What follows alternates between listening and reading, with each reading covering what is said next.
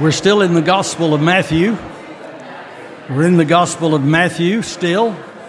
Sermon on the Mount, chapter 6, Matthew 6. And we are taking the Lord's Prayer that the Lord gives here as a model prayer for his disciples. We're taking it one petition at a time. And today we're up to that petition that says, "Forgive us our debts." But since it is a prayer, let us recite it together. Pray then like this: Our Father in heaven, hallowed be your name. Your kingdom come, your will be done, on earth as it is in heaven. Give us this day our daily bread, and forgive us our debts, as we also have forgiven our debtors. And lead us not into temptation, but deliver us from evil.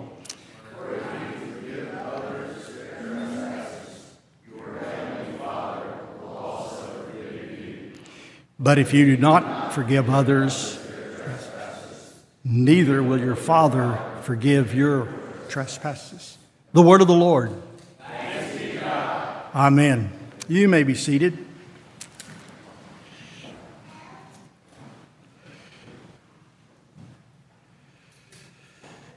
Well, the modern notion of forgiveness has kind of come into our culture, something like this: forget about it. No harm, no foul. Just let it go. Or there's this deep sense of vengeance. I have been offended. I have been wronged. My rights have been denied. My personhood has been violated. There's no way in the world I'm going to let this go.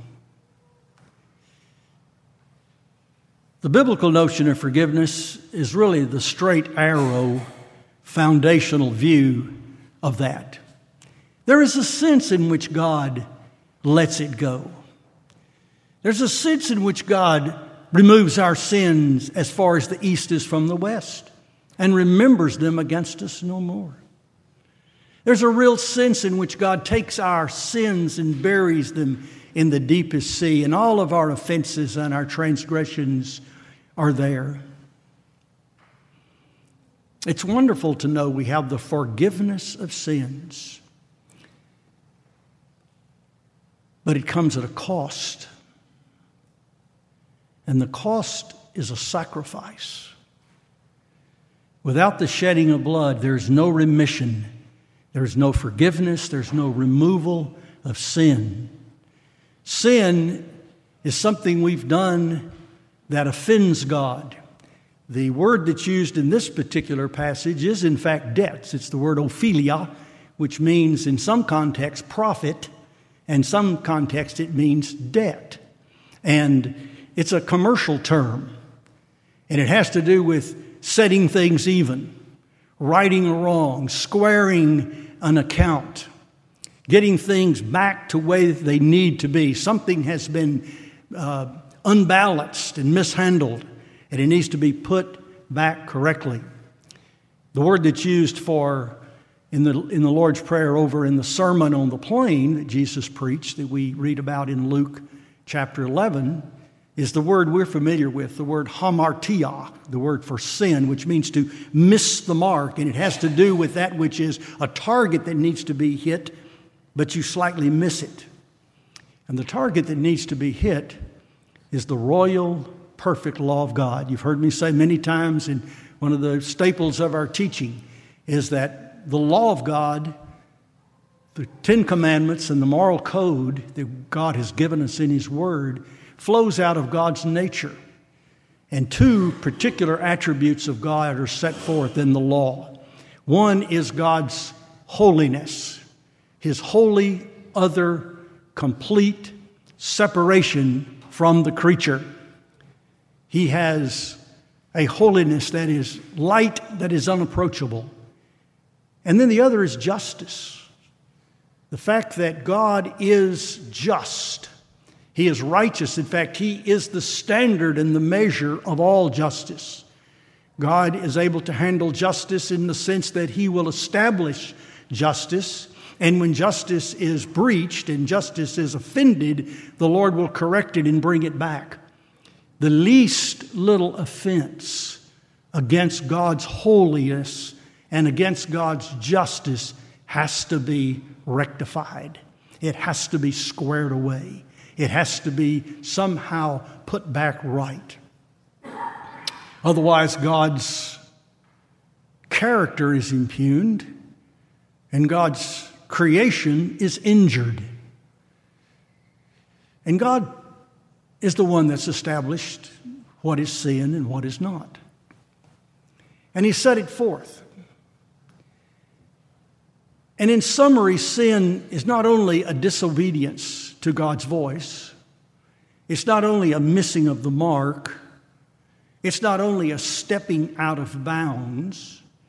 It's not only an affront to God. And by these 4 or 5 things I've just given you, I've given definitions of the several Hebrew words and Greek words that are used for sin. But sin goes beyond that. Sin is a pollution. It's a filthiness. It is something that is unjust, unfair, unright, injurious. And sin must be dealt with. So today I want to speak just a moment or two on the cost, which is the ground of our forgiveness. And that is the sacrifice of Christ. God doesn't just let it go.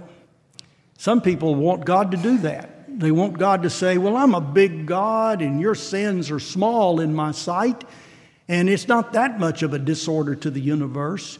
And if I'm not a big enough God to overcome your sin, then I'm really not much God at all. And so they argue that God is such a big God that He can just disregard sin. Let it go. Forget about it. But in order for God to let it go, in order for God to forget about it, in order for God to regard that it is taken care of, He had to do something.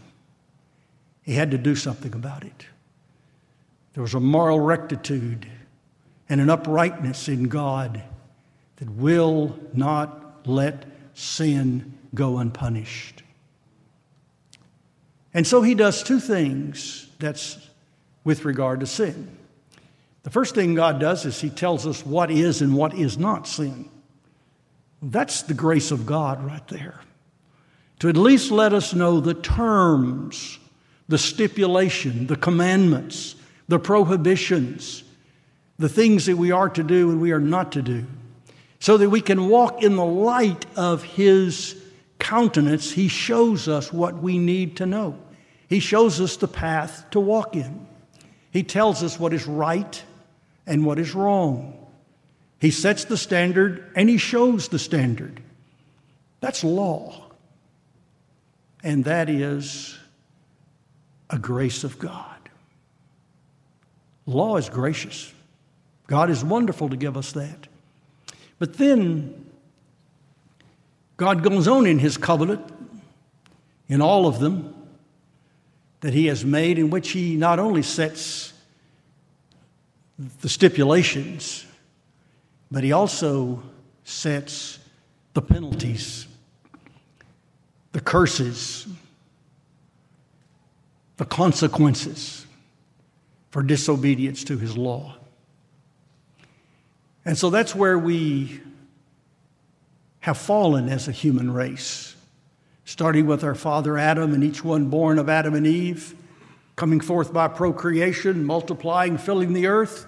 Not only do we fill the earth with humanity and all that is, and it reflects the image of God, but we fill the earth with evil because that's in our hearts and that's who we are. We are lawbreakers. What can God do? Well, He can tell us what the penalties are. He can fairly warn us.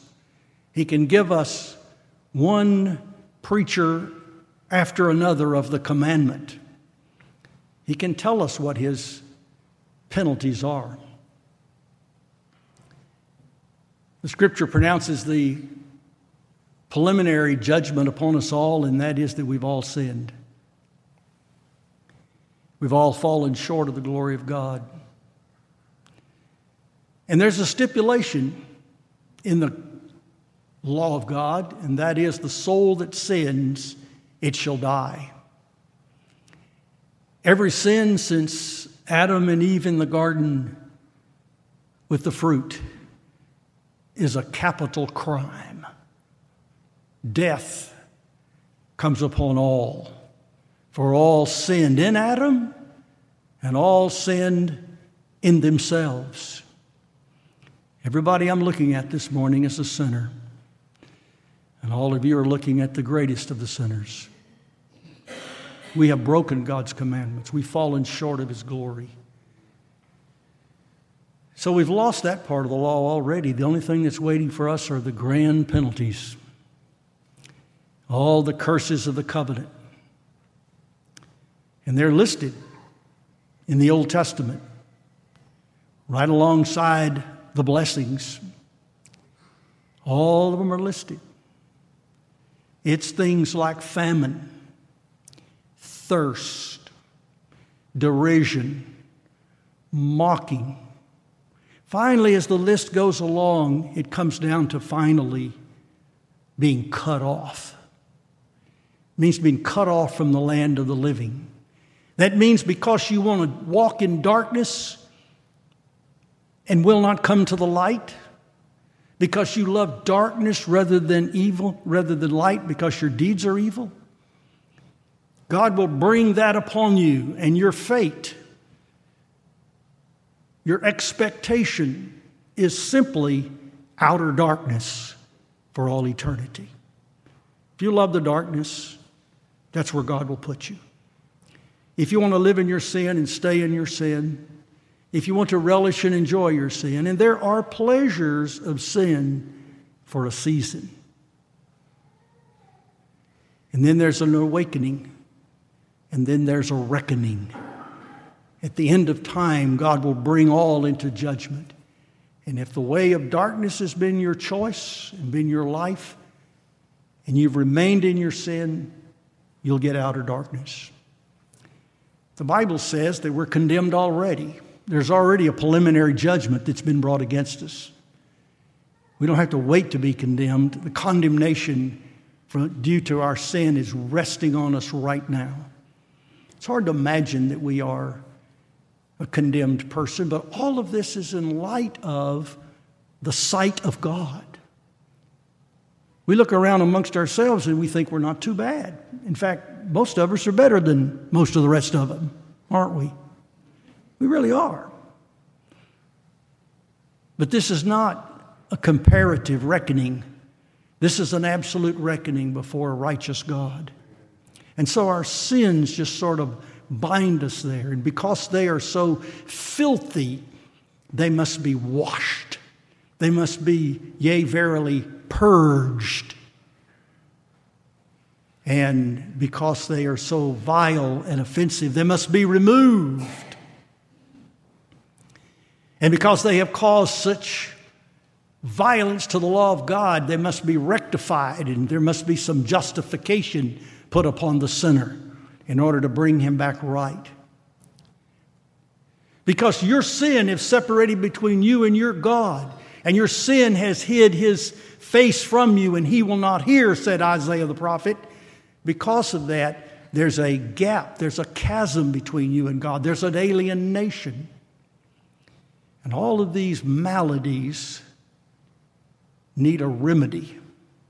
And the remedy is the sacrifice of Jesus Christ. If our sins are filthy, His blood is a purging, cleansing agent.